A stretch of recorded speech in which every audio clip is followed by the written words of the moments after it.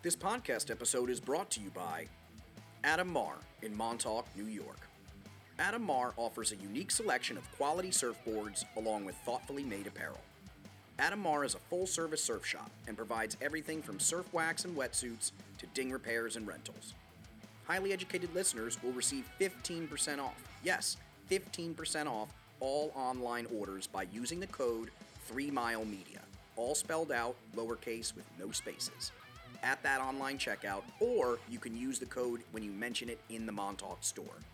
Don't miss out and stock yourself up before the next swell by ordering online at adammar.co or by visiting them in their downtown Montauk location all year round.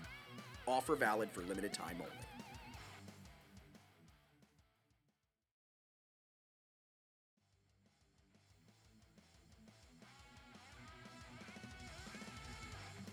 Welcome to Highly Educated the Podcast. I'm your host, Ryan Sherman, and tonight, another great episode. We bring to you the local musical sensation known as Jack Marshall. Jack has been playing music basically his entire life. He's a virtuoso musician, yes, I'm saying it, and he can basically play anything with strings or without. We bring Jack on to tell us all about his musical experiences, the 47 different projects he's in, and all the great musical things he's doing for the town. Welcome, Jack Marshall.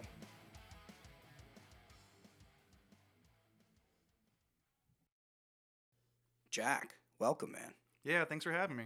Yeah, appreciate you coming on. And we brought Jack in here. Jack's a killer musician. He's been playing out here forever and in all these different projects, always involved with music. We were actually even in high school jazz band together, fun fact. Yeah, we were. And we brought him in, and he's here to share his story. He's here to share his love for music, how it all got started, and what ignites his passion for it. And Jack, basically a little chop up. We know you're from East Hampton, or I know you're from East Hampton, but the lovely listeners out there, that's the eastern end of Long Island, New York, for all those who are not familiar. And yeah, Jack, I mean, kind of tell us, like, did somebody just get you a guitar and you just picked it up and you started going ham, or was there another instrument? Like, what was the kind of catalyst? I found a guitar under my mom's bed. She had briefly played when she was a kid and never really got into it. And there was just one, my dad bought a guitar for her later in life to kind of see if she would like have a reinterest in the whole thing. And it just kind of remained out of the bed. And one day I found it and started strumming on it. And I started taking violin as my school instrument in 4th grade. And then that same year, I went to, I don't know if you remember, Sag Harbor Music Shop. Yeah. So I started taking lessons over there the same year. So that kind of got me in a really good foundation for playing most string things because I started violin and guitar right at the same time. And then from there, I was able to kind of learn a whole bunch of different instruments over the years. But was that conflicting to kind of learn guitar and violin at once? Because they're like different. They're different, but I don't think so. I didn't really think about it because I was probably like 9 or 10 when I started playing. And I just liked it. It was something I always enjoyed and ended up staying with it. And now it's, become my career and everything. So it's been, What guitar did you find? What kind of guitar was it? Do you remember? It was some kind of like classical nylon kind of thing. Oh yeah, one of those like little Spanish guitars. Yeah, like I think my mom had like a brief stint in that kind of like 60s like folk mass kind of thing. Joan Baez. Yeah. So I think she had learned a couple chords like your GCD kind of thing, and then it got put under the bed and kind of forgotten about. And then one day I don't know how I found it. I just dug it up and started strumming on it, and then it was kind of like everything where my parents were like, "Do you want to do swimming or karate or like what do you want to like do?" And I said I wanted to take music lessons, and I just started doing it. And then for whatever reason, I really liked it and always kept liking it. And so they were always supportive. Oh yeah, for sure. From square one, when you were like, "I want to play music," they were like, "Yeah, absolutely." Yeah, my family's always been very supportive of all the musical things I've done and continue to do. My mom was just at my show last night, as she likes to come to. Oh, amazing. Yeah, and for sure. I mean, they've always been there and supportive of all that stuff, but it usually kind of shocks people. Besides, her playing guitar, no one in my family plays in a serious way. There was almost like not a lot of musicians. Not really. Supposedly, my grandparents, my mom's dad had passed away before I was born, so I never met him and like some of his brothers and stuff who apparently played like they played socially with each other for fun. Yeah. And I never really got to experience that, but supposedly they were all pretty good. But no one in my immediate family or currently plays in a real serious way. Or, Sure. yeah. Now, was that like hard because you didn't really have anybody to directly relate to in your family about it, or was it just like there was support there, so you didn't really have to? I didn't really think about it so much. I mean, when I was younger, I think I wanted to kind of come from a family like that because people ask you all the time, and I think Yeah, it kind yeah. of makes you feel like it fits the whole narrative and the story and everything. But now I kind of do like it because I have my own thing, and I think being in that sort of environment, I've seen people that come from musical families and maybe you get like a different pressure or Sure. it's kind of nice to have a little separation. You Yeah, know? Yeah, right. for You're not sure. like the son of some god guitar player, and you have to like be the best person ever in the world, and such high pressure stakes. Yeah, and you can do your own thing. I'm not as like influenced by what they have going on. I was listening to the music that I like to listen to. They listened to music, but it was like on like in the car.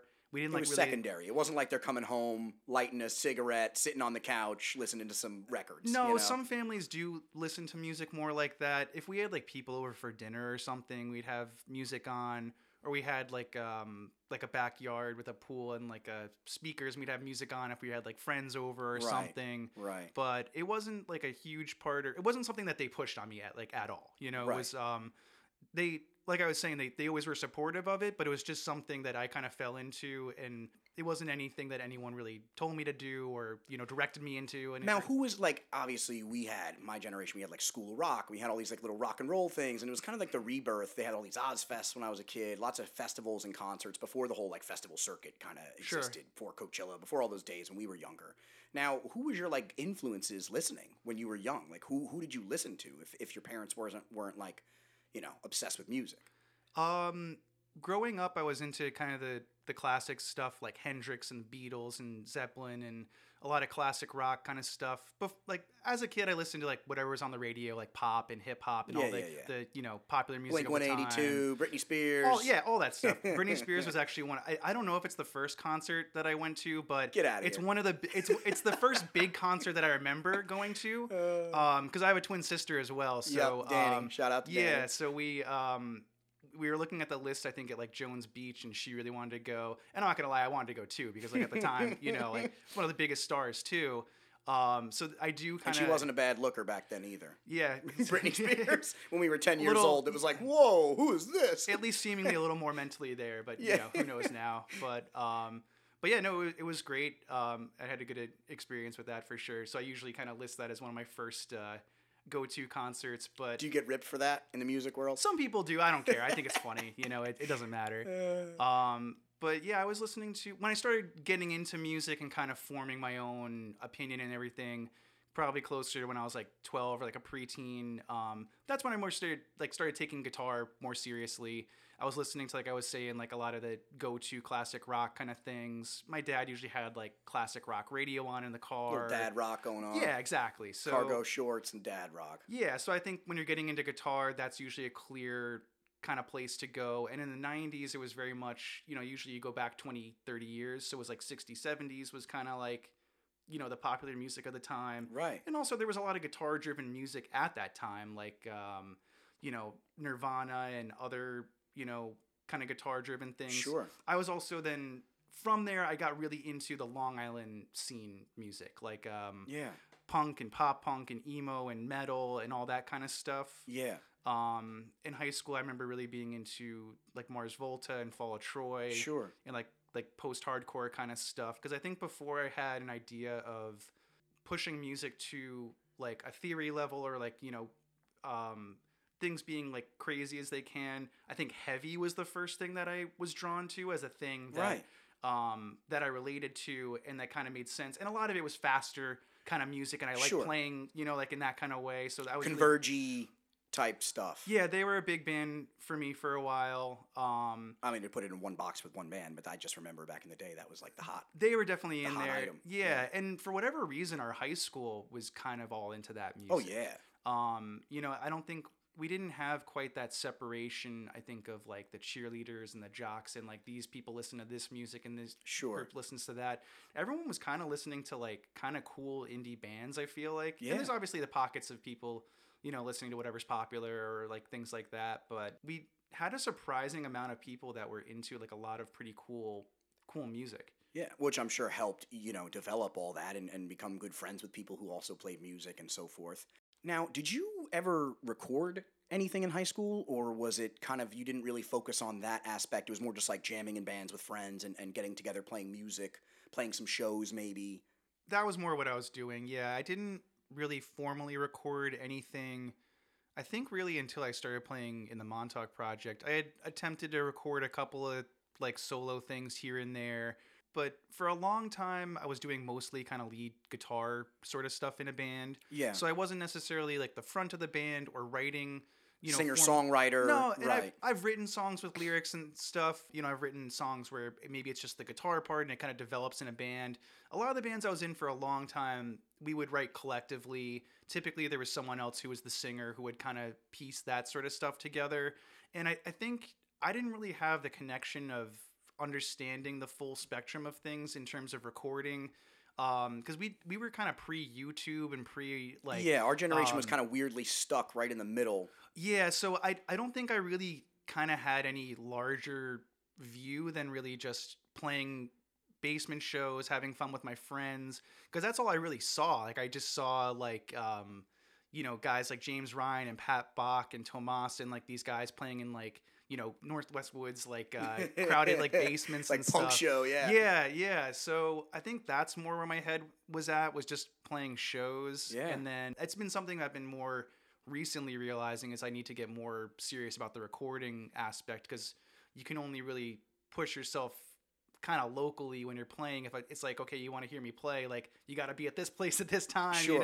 As opposed to, you go on Spotify. And I have music out there, but nothing currently under my formal name. It's all in like past projects. Right, projects and things things I've like been that. in. Right. And when we were kids out here, there really wasn't a lot of musical places, right? I mean, you had like, you could get together and like scrounge your bands together and like go rent Maidstone Pavilion, or you could like go get a gymnasium or something. Like if you bugged the school and you did it for a good cause, you could book the gymnasium, or, you could do this, or, maybe Mike from Crossroads put together a few shows. I think he was essential when we were kids growing up out here, just to have that resource and, those kind of things. But that, I mean, was a big thing when we were there. There wasn't a whole lot. It was more so, like you said, basement shows and like parties, really. I think that's something that happens a lot for younger people, like people who are playing that are more in their like teens, maybe even into your early 20s. It becomes a struggle because, the majority of money that you make is from food and alcohol sales. So it's kind of hard to have underage people, playing in venues. They used to do Talk House. They would throw us a bone and would like let us do like a teen night kind of thing where it's like they knew that. Yeah, Talk House would do that for bands. Yeah. So we had some local, guys in high school that would have a band together, play some covers and stuff. And they were always nice about that sort of thing. But then, you're kind of limited to like when they do like a church event, or when they do some sort of like you're saying, like Maidstone, like these local, like with no power, by the way, you carry your generators and then you hear generators in the back. Yeah, it's always like a fumbly thing, but you are kind of limited to these local things. And then you're really kind of cut down to just doing house shows and basement things, backyards, whatever you can really get your hands on. Right.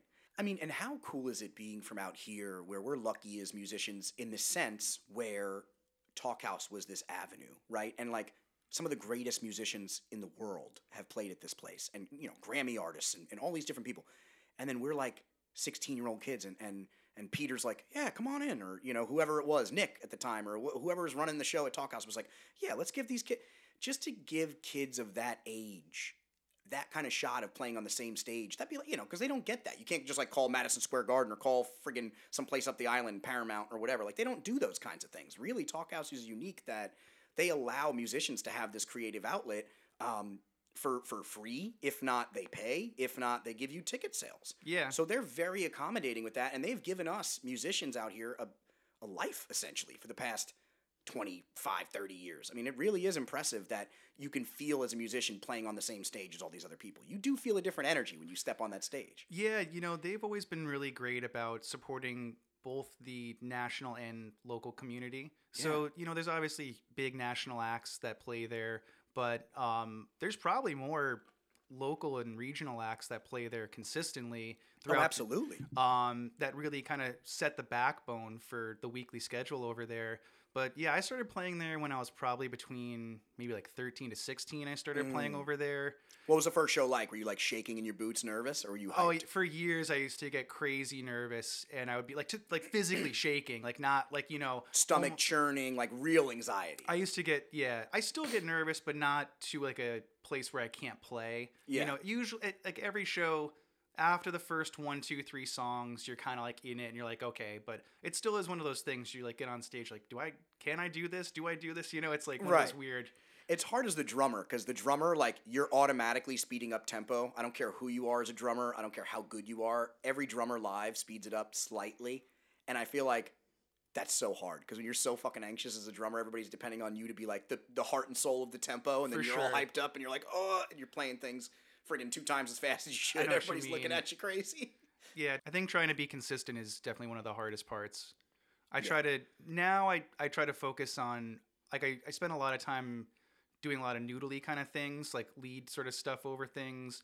And I do play things different every time, but I've kind of realized the value more in the past year or two of just playing a consistent part, not trying to like reinvent the wheel. And it's tough because it's really tempting to want to take something somewhere, but it doesn't always want to go there. Right. And it also depends on what project you're in. If it's in some like crazy wild project that has this like abstract feeling, that's different. But if you're in like a tight group and they have songs and they have originals and you need to play by the book and you're in tons of bands, so it's sometimes that way, sometimes the other way. So what projects are you currently in right now? I know you got a bunch going on, but start rattling. The primary group I'm playing in right now is Annie Trezza. She's a local girl from Montauk who writes her own original music. Yeah, shout out to Annie. She's incredible. Yeah, she's great. I started playing with her a couple years ago, and we become, great friends through the process. So it's been a lot more fun than just being like a hired gun kind of for something. Yeah. And it's been Did nice. it start that way, like as a hired gun, and then you guys meshed? Sort of. I mean, we knew each other.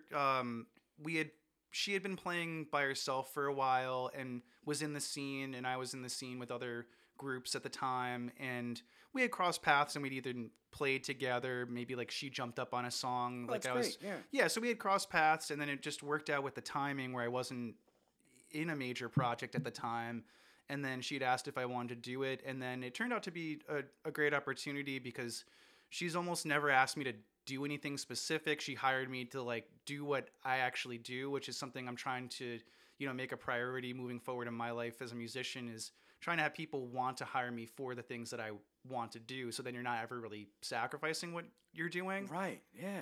And I started learning different instruments. She like had me play violin. I grew up playing violin, but I started playing pedal steel more recently. And yeah, that's really cool. Tell us about that too, man. I ended up buying one over quarantine because I saw one online that was affordable, and they can get really expensive. Like to get into it can be easily $1,000, $2,000, $3,000. And there's a guy who had built one sort of with the idea of a lap steel player trying to learn how to play pedal steel. But let me back up a little and just kind of explain what all that is. So when you play slide guitar, that you have like the Allman Brothers where you're just putting a slide on a regular guitar, playing it how you would hold a regular guitar. If lap style slide, whether it's lap steel, dobro, pedal steel, you're playing it sitting down and flat on your lap. Yeah. Exactly. So the style of how you play, it's a little different. For some reason, I was never able to play that Allman Brothers style. I usually have like really low action, so I'd be like clunk, clunk, clunk every time like I hit the frets. Yeah. It just never really melded with me. And when you don't play in open tuning, it's also a lot harder playing in like standard on a guitar. Sure. So once I started playing in open tunings and playing lap style, it all just kind of made sense to me. So I was into bluegrass in college. I was getting a little kind of drowned out by studying jazz, and I just wanted to find something else that was fun, and it was like an improvisational type of music, but it was a little simpler in the chord changes, and it was a different kind of avenue to explore. Yeah. So I bought a Dobro, which is like the guitar version of like a lap style thing. Then I got the lap steel, which is like the electric version of that. Then I got this guitar that I got from Randolph Hudson III, if you know him. Huh. He it was a Telecaster with these hand benders, so it was supposed to like mimic a pedal steel. And then I finally got a pedal steel That's in wild. I got a pedal steel in quarantine because I finally found a decent one. It was kind of built almost in this weird ideal way of like someone who was exactly in the world that I was in. So yeah, they were you and you. Yeah. And I'm actually looking to upgrade now to the next level too. What's it like spending all your money on music stuff?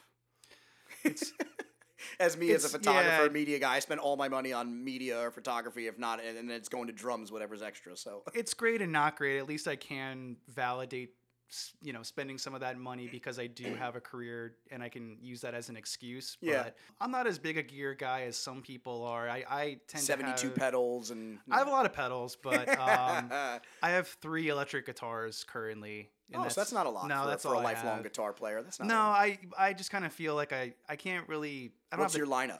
I have the Zoot Suit SG, which I've had for a while. Yep. I have a G&L Telecaster, and I have like an Ibanez hollow body, where I put flat wounds on and kind of do like a jazz thing with that. There's nothing like a twangy Telecaster, dude. That's It's like my I get all my favorite. sounds from all those 3 things. I tend to like one guitar, one amp. I get like used to a certain setup, and then someday I'll just wake up and be like, I don't want to do this at all, and I'll play another. It's like one of those weird kind of things. What's your amp? I've been playing a Dr. Z amp, which I think is made by this builder in Ohio. And I really like it. It's a little bulky. I'm looking to kind of size down to like a Fender type of thing that's Yeah, a like little smaller. yeah, Most of the gigs I'm playing don't require as big an amp. power. Yeah. And then the ones that do, they usually have an amp there. So it's like Yeah. I kind of don't really need it, but it sounds great. So I really love it. especially at a place like Talkhouse or something, they're always going to have good stuff and good equipment. I was bringing my amp for a while, and I finally realized like all the stuff they have here is just as good or better. Yeah, So. and whatever you're going to do, you're going to put it through pedals. You're going to put it through all these different things that are going to make it sound different anyway. So it's like Yeah. you're manipulating the sound no matter what. That's the really. only benefit of using your amp is sometimes the pedals will hit your amp a little bit differently. Oh, but okay, really? Yeah. I don't really have like these dramatic sounds that I'm using. I'm using kind of, more or less kind of basic sounds that people are using, like delay and reverb, and just like I don't even really use a lot of distortion. Yeah. I usually just use like a little bit of overdrive or something. Yeah. Now, and just kind of ask nonchalantly, really, when did you know that you had a gift? Like, when did it hit you to realize, like, holy shit, like, I play better than most people. Like, I can, and not in like a cocky way, but I'm saying, like, you noticed that, holy shit, I can actually play all these things very articulately, whereas some people struggle with these things.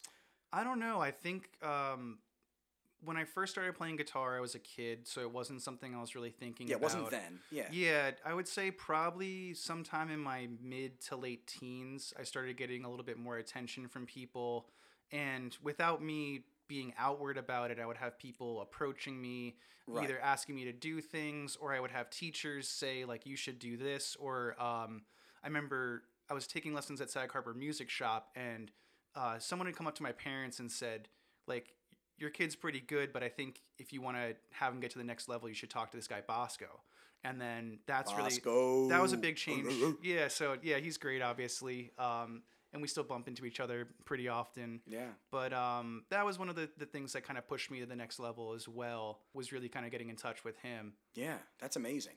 And just while we're talking about this, I bring this all up, not Jack. Jack is, if you talk to him, one of the most humble, will not tell you he's even a guitar player. Like, he's very humble about what he does. So, that's why I bring it up, because, like, I know that you wouldn't sit there and be like, oh, I can play better than all these people. No, Jack's not that kind of guy, but it's amazing the gift that you have and what you've done with it. So let's take a little turn from this. Let's talk about, like, music theory in general. Now, like, the more advanced style of what kind of got you into that theory of music and really kind of bending and molding different, aspects and different training styles and different techniques. I think I've always been drawn to kind of upper level academic music and that side of things. I'm not really sure why. I've just always been drawn to, fast playing and, kind of flashy things and things that are pushing harmony and, create these kind of different layers of consonance and dissonance. But I don't know. I think what kind of inspired me was there was all these bands that I was listening to in the sort of Long Island scene where a lot of times it was metal bands because there's metal bands that kind of verge on like progressive stuff, like Yeah, prog yeah, rocky yeah. kind of thing. And I kept hearing people say, I feel like people use the term jazz when they want to describe anything that's just like a upper level thing or anything that's That's more outside freeformed, anything right? that's like outside of pentatonic or like Right. so I kept hearing people say that term and it kind of got me into trying to learn that type of music and getting into the real book. And that was kind of the same time I started taking lessons with Bosco. And that really pushed my interest in that. And then I went on to study music in college, and that kind Yes. of kept that going. Yeah. So Yeah. that's always been a like important aspect to me, but it's also one of those things that's only as important as what you're trying to do. And for me, I probably don't even really need to do that, but I like to do it for my own playing and just what I like to do. Yeah. And Jack is a graduate of the Berklee School of Music in Boston. And obviously, if you graduate from Berklee, you're a very serious musician. And my buddy Dylan Santacola also graduated from Berklee, who wrote the theme song. So I know you guys spent some time in Yeah, school for sure. together there. Dylan and I played in a band together for a while as well. So Oh, that's yeah, funny. Yeah. yeah. But it's so when you take that, you said that was kind of honing it was Berklee. That kind of like because when you go to Berklee, it's like you walk into a room. Now you're no longer the best guy in the room. Now there's like holy shit, there's a couple of Jack Marshalls in this room. Not literally because everybody's Yeah. unique and has their own sound and style. But you're like, wow, there's a lot of talent around me right now. This is not like high school. That was the first time that I ever experienced being more in the middle. Because, we grew Sure. up in an area where there's like a good couple thousand people, that live Yeah. out here. And there wasn't a crazy competition. And, I didn't really have a lot of people challenging me or a lot of peers that I could really work with. Most of my bands in high school in the early stages would be me teaching somebody how to play like the bass. I'm like, I'm going to teach you how to play bass. I'm going to write the parts for you. We're going to like make up, like, I tried so hard just to like make it work. But, I think because you were so passionate about music, you didn't care what it took. You just I just wanted to be in a play. band. Yeah. I just, I wanted to do something like that. I would go to these Meaningful. like, Yeah. I would go to these shows like up island and like, see all these bands and, kind of wanted to do something that was larger in life and just, bigger than myself. And I kind of saw that in these projects that I was seeing. Yeah.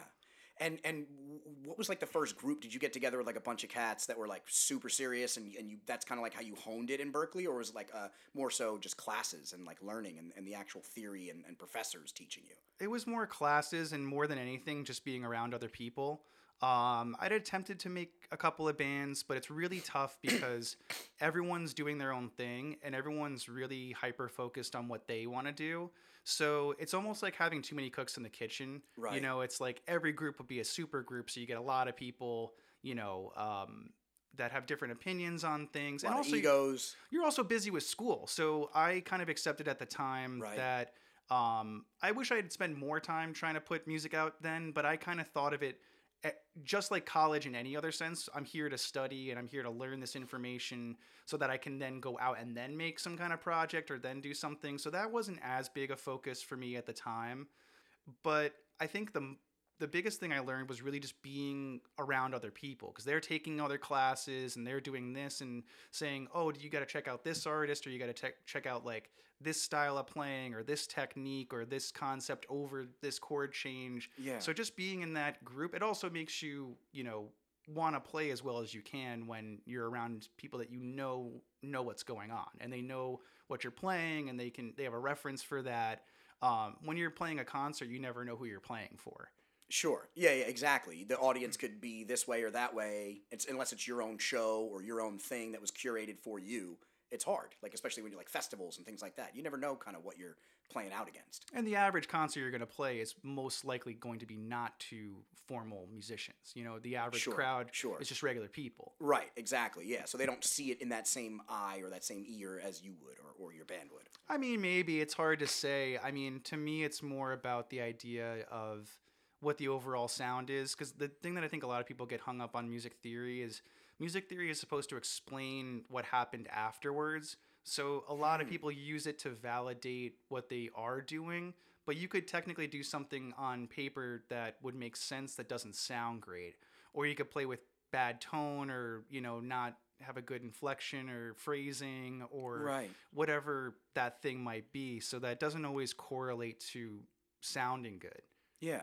Now, what is your favorite part about actually building the song? Like, what is that process like in actually building a song out? Do you start with one way every time, or does it kind of just like literally you'll just be tapping on a line and you'll do some little doodle noodle, and then you're all of a sudden now you're writing a bridge, or now you're writing like what's that process? It happens different for different bands that I'm in. So some bands we write music together. A lot of the bands that I'm playing in now, this has typically been the case for most of the bands I've been in, where somebody has a formal idea, whether it's like a full song, a half finished thing, maybe a verse or a chorus or something. Yeah. And then you kind of piece it together. Or what will happen, like often, for instance, with Annie Treza, she writes the song and we come in and just write our parts to that song. Right. So right. like a band that I'm in, like Whaleheart, that project, it usually is Matt or Chris coming in with a formal song, but we, write parts a little more together. Yeah. And approach it in more of that sort of band aspect, or might say like, hey, what if we did this here? I or love that it, man. there? You guys are great. Yeah, thanks. Shout out to Chris Clark and Devlin Webb and your boys. Yeah. It's awesome. What's your two Instagrams for those two bands you're currently in now, just so the listeners out there can check you guys out? Yeah, you can find it's at Annie Treza for all of her music. Whaleheart is at the band Whaleheart. Okay. And then for all my personal stuff, I have Jack Marshall Music for just my personal things and day to day and where I'm playing and everything. And this then, is Instagram, guys. Just to say it out there. And Instagram. then Jack Marshall Guitar is what I do for just content. Okay, just guitar stuff, because I kind of wanted to separate the two. Guitar parts. Yeah, well, because I find I was posting like I'm at the beach, or here's like a a flower, some food I'm eating or something. Yeah. And then I was like, I kind of need to separate those worlds. And yeah, then it needs to have it all guitar related. Yeah. Yeah, and I think the only other things I'm doing, I've been playing with Julia King. I think it's Julia King Music on Instagram. Yeah. She's a girl from the North Fork who writes her original music. So I've been playing a little more in that area. And then Big Karma, we do a lot of Grateful Dead, Allman Brothers type of stuff. Super fun, yeah. Yeah, so you can find that on Instagram as well. Yeah, Big Karma. And how do you kind of choose these types of bands to play in? I mean, I know people just ask you because you're such a good musician. They're like, hey, we'll ask Jack and we have dates available. But is it like, did you want to be in all these projects at once? Or was it kind of just like you love being in all of them at once? Is it you have the time for it? Is it hard to manage? You make time to do it. I work full time on top of playing in these different groups, so it does get tough to manage those different things. I'd say the majority of it was people asking me, but it's people asking me within the context of a group of musicians that I mostly know. And appreciate and respect. Yeah. And the majority of people I play with are people who are my friends first. So it usually is, it kind of comes from that. You're all kind of hanging out. And just to be realistic, there's only so much of a pool here to really grab from, you know. Sure. But yeah, I enjoy all the projects I'm in. And I'm, fortunate enough to only be doing things that I like to do. And I've been trying to position myself in that sort of way. And the nice thing is when you do that and you try to do it for your career, you don't have to sacrifice doing things you don't want to do and kind of going in a different direction. This podcast episode is brought to you by Freed Mind Fabrications is a custom jewelry and metalsmith studio out of Colorado, owned and operated by Nathaniel Fife. Nate has been designing and creating custom pieces for clients since 2013. Custom pendants, wedding bands, engagement rings, necklaces, bracelets, earrings, grills, and more. Nate can bring any idea you have to life. I've personally owned a piece from Nate for almost 10 years, and it's held up through all of my travels around the world. Highly educated listeners have been given a special discount of 10% off all of his work by using the code HIGHLYEDUCATED at checkout on his website, freedmindfabrications.com. That's highly educated, all lowercase, one word. Promotion is valid for a limited time only. freedmindfabrications.com. Yeah, and Jack was actually saying here he works at Inner Sleeve Records, which is a local record shop in Amagansett, New York, and badass collection of records in that place. A lot of cool stuff in that place. And you guys are going to be doing a little expansion at some point and doing some new things too. Yeah, that's correct. So I've been over there, I think I'm going on my 6th year over there. So yeah, it's been a great experience working over there, and we are going to be doing an expansion pretty soon. we had a couple of setbacks that we didn't foresee originally, but it seems like we've gotten past those hurdles. Town. Oh, sorry. Yeah. Sorry, I just sneezed. Sorry. Apologize, guys. Yeah, it's like a lot of the typical stuff, but we got past all the hurdles that we had to get past, and I think we're able to do it now, but we just wanted to wait until after the summer so we don't have to close down for any amount of time during the summer when it's the height of the season.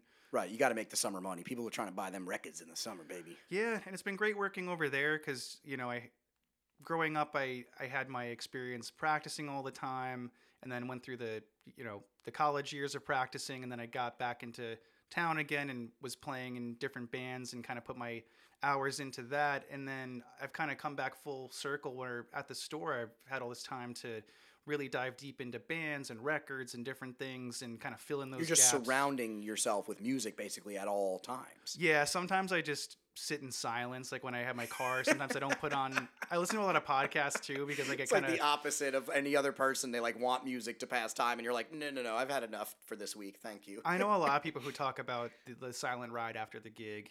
Because sometimes you just need to chill. I put on a lot of podcasts too because it's still something that you can listen to, which is not the problem for me. You listen to a lot of Highly Educated with Ryan Sherman. Of course, only exclusively. I've been in that moment, and it was funny. We were doing this over the summer, and I was listening to some song after the band I just played in, and I'm listening to the songs after I just played the show, and I'm sitting to myself. I'm like, what am I doing to myself? I've just practiced and played these, and now I'm in the car listening to them again because I'm like, you know what? I fucked that part up, so I have to listen to this again, And I'm like torturing myself. They're like, no, dude, you just messed up that one little thing. Like, you're good. You don't have to re-listen to it 7 times, but... That's one of the best things you can do is listen to either yourself or the recording afterwards because there's always something you're going to miss. There's always something that you don't hear in the moment. And it works both ways because there's times where I think that there's something that I really messed up and it's fine. And there's times where I think I really hit something and it doesn't hit the same way. Yeah. I've been recording myself more, both so I can just have, content for all the social media stuff in the world we live in. It's endless. Exactly. Yeah. So, and it's easy to do it when you're playing because then I don't have to set up the whole thing, sit down, what am I going to play today? And it's easy just to do it for shows. But yeah, it doesn't get any better ever watching yourself. There's always something that you're going to catch, but it's good. You got to do it so that you can know what you're actually sounding like if you want to have a reference for that. Yeah. And then speaking on actual teaching of music, you teach music and you teach music to kids, you teach music to adults. I mean, I'm sure you teach a lot of people. What's the process of teaching music like? How rewarding? Is that a very rewarding experience because you yourself have kind of been through that process? It can be. It's something that I'm a little bit less focused on these days just because I've found that with my current work schedule, the only time I really have consistently is mornings, and a lot of people just aren't really free. Available, a lot of kids really want to do the afternoon sort of thing, but I'm either typically working or I play a lot of gigs and things around that time. So I got 1 or 2 students that I teach now, and similar to the gigs and bands that I'm in, I'm a little more selective of who I pick so that I'm only working with people that I enjoy working with. It can be rewarding and it can be not rewarding depending on who you're working with. Sure, yeah. Because you're dealing with people's personalities and you're dealing with, maybe someone who doesn't want to do it, particularly kids. Sometimes they don't always want to do it. Attention span can only go so far, and like you said, the parents might push them in. It's less even about the personality too, and what I find more is you do tend to work more with kids. Their schedules just change because their life is so hectic with school and all these different classes. They're growing so quick, all these things are happening. Then you're driving out to Montauk and then Watermill, and then they say, oh, sorry, this kid has tennis this day, so now we got to change the day, and you're moving your schedule around all the time. So it's a lot. It became more of a headache for me. Yeah. But I do enjoy it overall, and when you do get a good student, it can be really rewarding for sure. Yeah, to have them, you're seeing somebody that you're teaching, and they're blossoming into what you're teaching them, and they're going off what you're teaching, and they're learning from you, and obviously there's a lot to learn when it's a guy like yourself teaching. Yeah, I mean, your schedule right now, I mean, what are you playing 80% of summer nights you're playing in a band? I feel like you have so many gigs. It depends on how it works out. So for some reason, I have a lot of gigs where it'll be 3 or 4 days in a row, and then you're off for a week, and then you have 2 gigs, and then you're off for a day, and it's very kind of haphazard. Patchy. Yeah, because you're kind of at the mercy of the venue when they're available, when you're available. I'm playing in 4 or 5 different groups, so each one of those groups has 4 or 5 people who are playing. So when are they available? And Are we all there that day? Can everybody make that? Can we do that? Yeah, yeah. It can It's be a lot to juggle. I mean, I definitely am looking forward to, in hopefully the next couple years, being able to just do that so that you're not having the stress of work and playing the gig as well. But, Yeah. for now, it works out, and it's nice having, the security of doing something during the day. So then, like I was saying before, you don't have to be I don't have to do as much weddings. I don't have to do these events Little I don't things want that you do. used to do. Yeah, now it's Yeah. more so you're doing stuff that you like to do in your fun, but while also getting paid with people Exactly. you respect. And that's important to me too, because unfortunately, when you do it for your career, you do have to think about the, financial monetary aspect of the whole thing. And burnout. Yeah. And I think about a lot of, the idea of trying to enjoy it and trying to have it be something have it be the thing that was the reason why you started in the first place. And it definitely can stray from that when you start doing too many things that are not what you want to do. Because then at some point you're almost like, why don't I just be a lawyer or a doctor or just make like actual money instead Right, of, right. like, What am I doing here? yeah. So to pivot a little bit here, back to kind of localism, the Hamptons music scene, right? What have you noticed about it kind of since we were in high school change from then to now? Do you notice anything that's kind of inherently different? I think the music scene itself has kind of remained the same. I think it's more the town that's really changed. I think, you've also grown up in this area. So Yeah. even in our lifetime, we've seen the dramatic shift of the extreme of how many more people are coming out here in the summer. So I think the only real change that I've seen is it really has shifted to you're kind of a commodity. You're more like something, you're a person who's playing for people in a resort area. So Right. that tends to lead to a lot of cover stuff. Jimmy Buffett and friggin', Yeah, so I think, that's always a big aspect of the scene that we live in out here, which can be tough for original musicians in some aspects.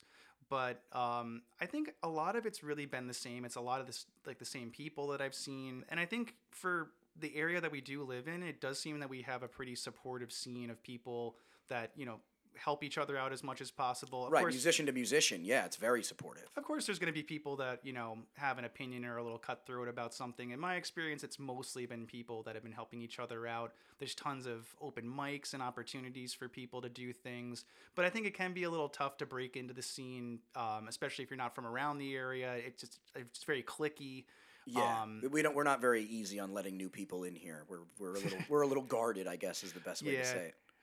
But I think there's a lot of great opportunities here. The double-edged sword of being out here is that you can actually make decent money playing music. Like if you live in New York City, if you make $50 at a gig, that can be a good night for a lot of people.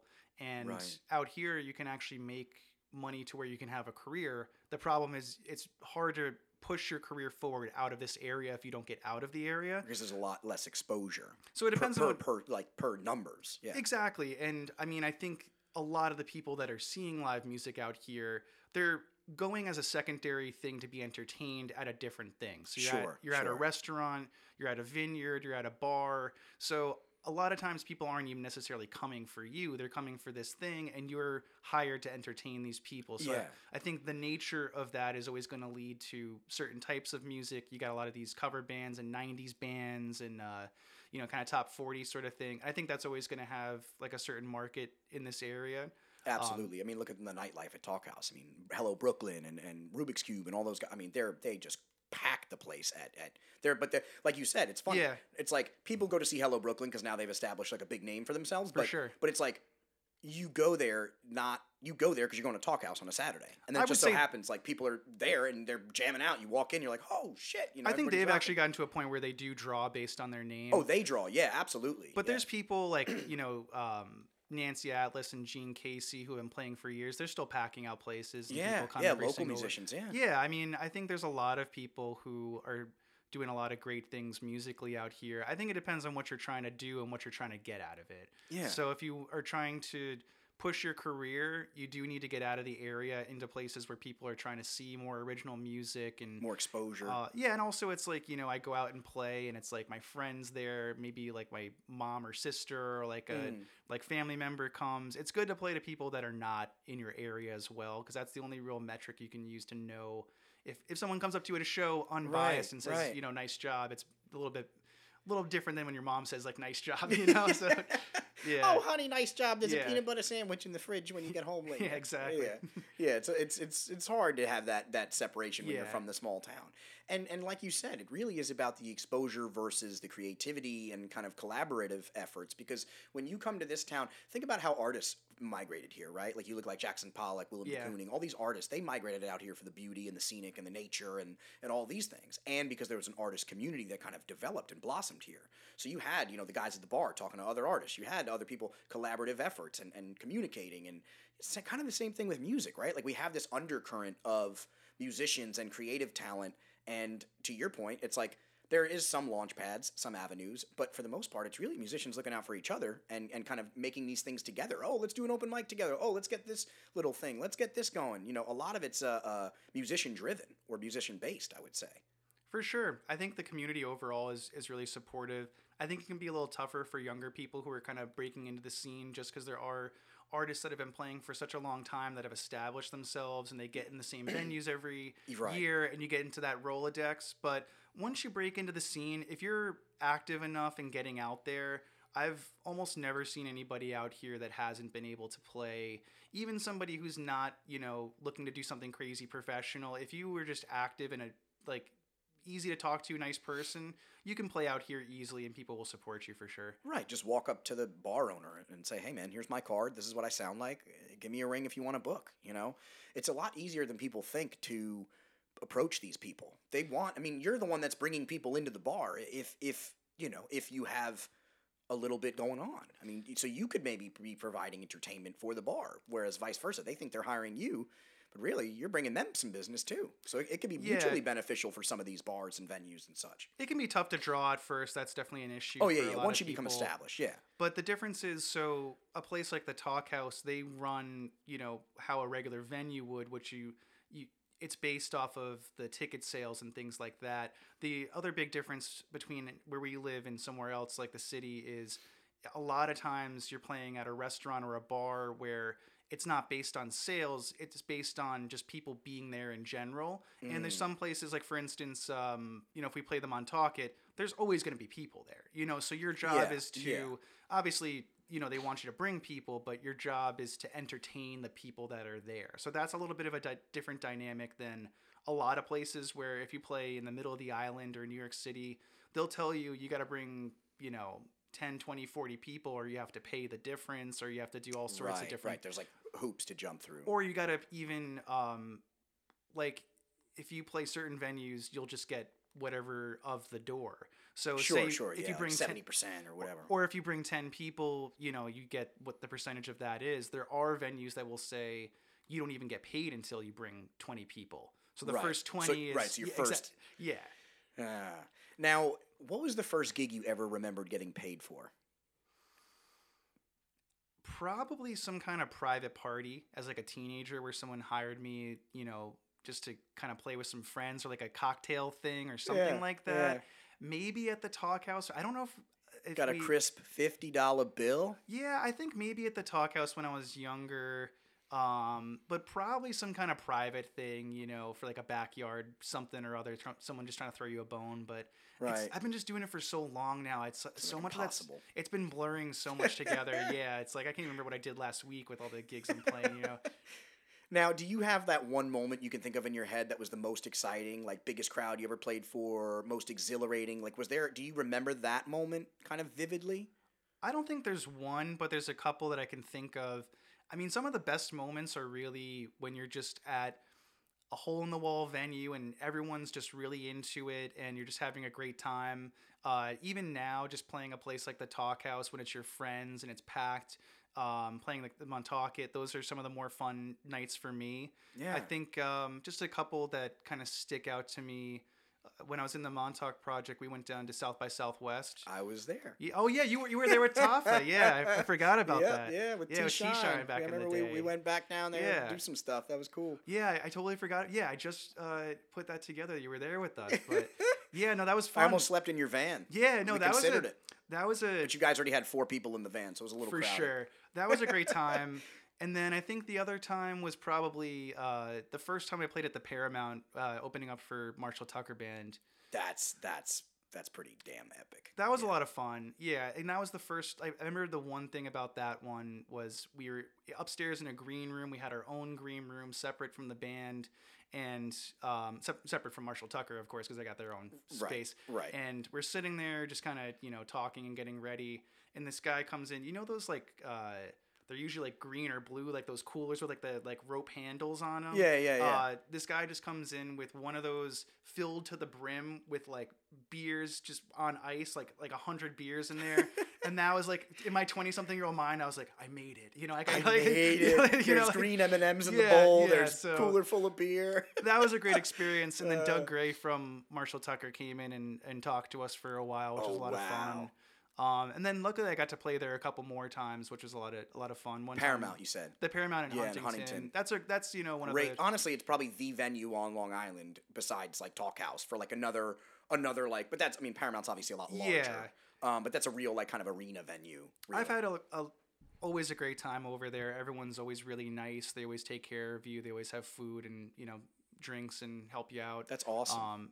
That's probably the two that stick out to me the most. But like I was saying, I think it might sound like corny or cliche, but some of the best nights are just when you're in like a random town or even your local town, and it's just like that crowded small bar that you're playing at, or those are always the most fun nights for me. And you get the props, and people come up and they're like, "Dude, fucking sick job!" And they've already seen you play 100 times, but it's great every single time. There's no like, oh, I already saw Jack play 20 times in my life. Like, I can still go into one of your shows, and I've seen you play 100 times, and it's still the same whack-in-the-face effect of, like, holy shit, man, this kid's so good, Thanks. I appreciate it. I also play very, like, improvisationally, so I try not to play the same thing, so I'm always trying to add different ideas to what I'm doing. Because you can get stale doing that. But then we actually talked before, you were saying, like, it's kind of rough when you get, because then if you're too out of the box, then it's hard to kind of keep that consistency mentally to kind of come to every show with it and be prepared in the right way. But you said that was more so when you were younger and you had the anxious feelings and such. I still struggle with that because I'm always trying to noodle on something and find a different direction. But there's certain gigs where, you're there and you're like, okay, there's not that many people here. Maybe I'll try some idea out or something. But I've been trying to subscribe more to the idea recently of really playing consistently. That's a big thing because I think once you get to a certain level as a musician, you don't typically get exponentially better after a certain point. But what I've been focusing on is being more consistent. So it's about, your phrasing, not playing too hard, not hitting that like clam note or when you hit that open string on accident or something like that. Yeah. Those are the things that make me cringe when I watch all those videos that I record on myself. Stupid things where you're like, come on, man. I know. Come on, Jack. Exactly. And it never goes away. I mean, you always hit one, clam or wrong note every single gig. Well, I'm assuming musically you're a perfectionist, Yeah, I try to be. I mean, it's a blessing and a curse because it helps you out, but, it can drive you crazy if you spend too much time thinking about it. Do you have the lovely pairing of OCD to go with this? Probably, yeah. Yeah, you're like, self-diagnosed. Yeah, probably, yeah. Absolutely. I have OCD, so welcome to the club, baby. We're all in. But what about like we were talking about this too. What about like if the town decided, hey, we're going to make like a school of music, kind of like School of Rock? How come there was never that conversation ever, you think? I think there's certain places, there's people who are doing it privately, private companies who are doing stuff like that. I think it's just tough when it comes into like a town thing because it has to go through different elements, and I think a lot of it channels and stuff. It's also just gauging the interest of the people. I think nowadays it's a little tougher because I think people always want to play formal instruments, but I think a lot of younger kids are leaning more towards things driven by computers and DJing and making beats and all those different kind of things. So I think if they were to do it today, I think there's probably a different way to go about it. But they do have certain things like that. I don't know specifically through like the community, but I know they have like a lot of different private kind of things you can do. In that private sign-up camp, rock camps, for rock sure. Camps I worked at one of them for a little bit at the Ross School, and there's a couple of different things out there. Might not be as accessible for people if it's the Ross School, I guess, but no offense to the Ross School, it's just kind of expensive.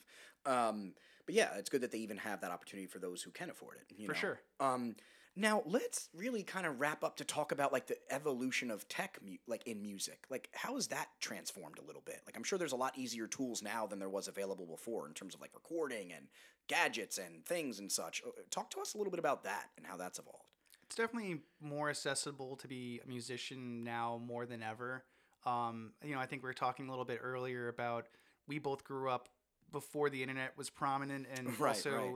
like even when I was watching They like barely YouTube, had GarageBand, right? no, and there just wasn't, even when it was out for a while. Like you would go on YouTube, there wasn't all these people breaking down things. Right, like tutorials. Oh, this is exactly how you do it, and now you can type in anything. And You can learn how to, pick the right instrument, how to dial something in, how to get the exact tone of a certain person, down to the exact fingering of something. So that was something that I kind of missed out on, but it's hard to say because you do have to go to the source if you don't come from that world. So I Right. think it overall is beneficial to the community at large for people to have these things because it's makes it easier for people to learn anything across the board. And not everybody comes from the same means or ability to have certain things, or maybe you don't have musicians in your community or whatever thing that you're trying to do. But yeah, it's crazy just in our lifetime how things have flipped, and I'm not even I don't even know half the things that you can do with all the technology that's out there. Right. I'm still a plug your guitar into the amp kind of guy. Besides all the pedals, I'm a little bit out of that world. Yeah. I mean, leading to that, what about the new two letters that everybody's all hot and crazy about? AI. I mean, obviously, AI is far more dangerous for many other reasons, politically, etc. Can be very dangerous because it can be mimicked, etc. You won't know who's talking versus this person, real person, fake, etc. But music, we're finding that almost instantly people are getting ripped off, copyrighted. All these things immediately kind of washed into the path. How do you feel about that? I think there's always going to be things that are adapting, so we're going to have to learn how to adapt in this new world with AI. But I was talking to somebody about this the other day, and I think when you think about it, there's always been an element of, being able to make music electronically. So, I mean, well, not always, but, in the past, however many years. So we've already been able to make sounds and been able to make music in general that are not based on real instruments. You can manipulate the sounds. Even like I was talking to somebody about, do you know what the those player pianos? So it's like They automatically play.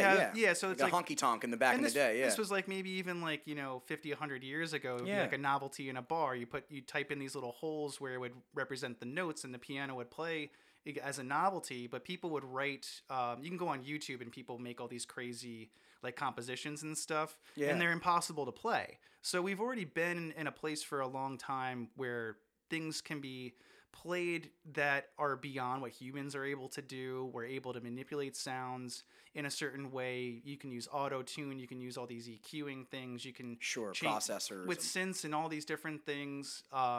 So I'm not as worried about it because I feel like we've already kind of had our foot in the door. I think the thing is more saying something like, okay, I think what's going to happen more in the music world is something like this. Like, I need a 4-bar drum beat with a funky bass line to put in between this little cut for a podcast or a movie, or like you see like a Netflix show and they kind of pan the camera and they have like and then it goes. I think people are going to use it more for that in the beginning. It'll almost like replace royalty music. I don't know how it's going to work when eventually, someone's going to write or some AI generated thing's going to write a full song. And I don't know how it's going to work in terms of who owns that, or if you told AI to do that, do you own that? That part I don't really know. Right. That's a whole nother aspect. Like, does the company who developed the AI own it, or do you own it? Or do you when you download the app or something or go on that website, do you click that little box with a million little terms and conditions, and in those little fine prints, does it say they own this shit for the rest of your life? Like, you don't know. It's hard. I mean, I could type in a bunch of just random notes on a piano and learn how to play it, but does that mean that, I don't own it because I didn't necessarily sit down and consciously make that? It's like, I don't know. It's definitely a hot button issue for sure. Yeah, I mean, there's definitely concerns about it. I'm less concerned in my field because I don't really care to approach music in that way, at least currently. And I think that there's always going to be a draw for live music. I think what's going to happen is there's going to be different options in the future where I don't know if it's going to go to the extent of you can see a live band that's not real people. Like, they already have like those hologram gorillas. Yeah, they have the hologram things, or like I know there's some sort of like anime character that does like a actual show, like as just as an animated thing. Like, they have like a hologram image. So that's already been going on for a long time, and there's people who are going to want to see that. I think there's going to be different things in the world. If you want to see live music, you can go see that. If you maybe for like a corporate event, they start hiring like some sort of like fake thing to make not have to pay as much money. Sure, or, yeah. I think it's going to be more AI generating things and what the legality comes from all of that. That I don't really know. But we always deal with these things every 10 or 20 years. There's always a new advancement. Big societal advancement. I know the big issues like the writer's strike, so I don't know how that, I don't know if that correlates the same to the music industry. I would say AI is taking over writing far faster because it's so much easier for that thing to just compute a bunch of words and spit it out, and there you go, you got a screenplay, or there you go, you got a whatever. I don't know enough about it, but my guess would be that it's easier to do that than to have it write a song. I don't really know, but or whether, like I was saying, like when we were talking about music theory stuff, just because on paper you can do something that in theory makes sense, it doesn't necessarily come from a certain emotion or background or has something that people are going to relate to. Maybe in terms of like a beat or something that's used in the background, or like I think the big thing I think it's going to be is for like movies, and when you have these small instrumental pieces, instead of hiring somebody, Quick draw. Exactly. You just get a quick little thing for these cuts and different things. I think that's going to be the big thing in the music world that I foresee that it's used for, but I really have no idea. It's so hard to say where this is all going to go. I'm asking you in a crapshoot question. Yeah. Now, I could not imagine any world where somebody could make a guitar talk like somebody like Stevie Ray Vaughan. Or Peter Frampton. Like, well, Peter literally in the talk box, but I meant Stevie Ray Vaughan in the sense of like when he played, and that's why he was always one of my favorite players, because when he played, it was so melodic and so emotional and so like powerful that it felt like he was saying words. Like you could understand his emotional state like he was talking to you, but it was through notes, through the guitar. I don't know if you ever felt that way listening to Stevie Ray, but I always had that like emotional connection that way because I felt like his notes were always so hanged and twangy, and like he had this way to like kind of speak through the guitar. And I don't know if you're ever going to get that from like an AI, or maybe they'll just be able to copy his thing and then bam, that's in, but it's so like hard you said, to know. taking the emotion out is really what I'm getting at is AI is emotionless. It's a computer. There's no brain. So that's like, you're not having that emotion or that heart that kind of gives that extra note. You know what I mean? Like when you're into it on a song, that bend is going to be more bendy and more like held because you're in that moment and you're like, well, you're there. But I don't know if AI is going to be able to mimic that. I don't think at first. I mean, I think with enough time, because I don't know It'll exactly. learn itself. Right. I don't know. It gets smarter every second. Yeah, I don't really know how many words you need, but I know it's only something like if they have 50 to 100 words of you recorded, they can pretty much just have you say anything and change the inflection. Or for someone like you who's doing podcasts, there's a whole world of, my God. They can take someone's words. So they can call my grandma and say I got kidnapped, and then all of a sudden my grandma's sending over $2 million to some guy. Yeah, and that stuff is starting to happen now. Yeah. So I mean, there's always going to be new scams. There's always going to be new revelations in the world. Typically, there's an aspect of it that hurts society, and there's an aspect of it that is good for society. It's probably going to be somewhere in the middle. I could see for someone who's just starting off, like maybe you're making a podcast, maybe you're making like a movie, to be able to have something generate like background music when you don't have a budget. Oh, yeah. I totally understand the appeal of that, but then it's also on the the coattails of the people that make music, and then it obviously hurts their ability. But I think what happens is there's always going to be like the Industrial Revolution. There's always going to be the person who's like stuck with the hammer.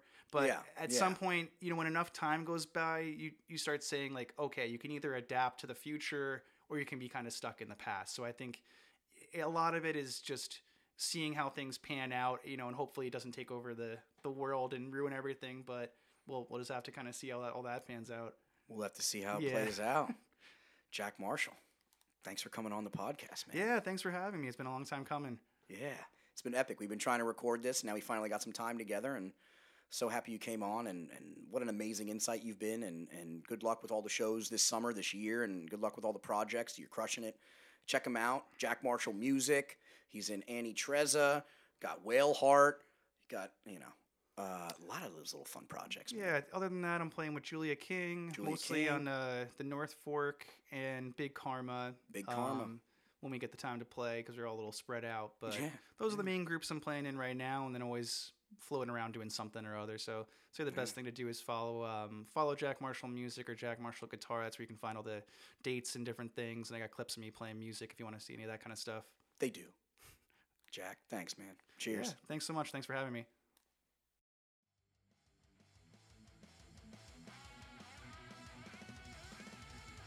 This podcast episode is brought to you by Wampum Skate Shop in Bridgehampton has all the winter essentials you need to stay cozy and warm this season. Custom designed hats, socks, and winter beanies are available now, direct on their website, wampumny.com. Highly educated listeners will get 25% off all socks, hats, and beanies for a limited time only by using the code HIGHLYWAMPUM at checkout. That's Highly Wampum, all lowercase, no spaces. I've owned wampum apparel that's over 10 years old. Seriously, shirts, beanies, hats, and they all still look new. Their quality is unmatched even after 100 cycles in the dryer. Don't be underprepared this season for those cold weather days. Snag a beanie or some socks, or even get someone a nice holiday stocking stuffer or a gift. Visit wampumny.com.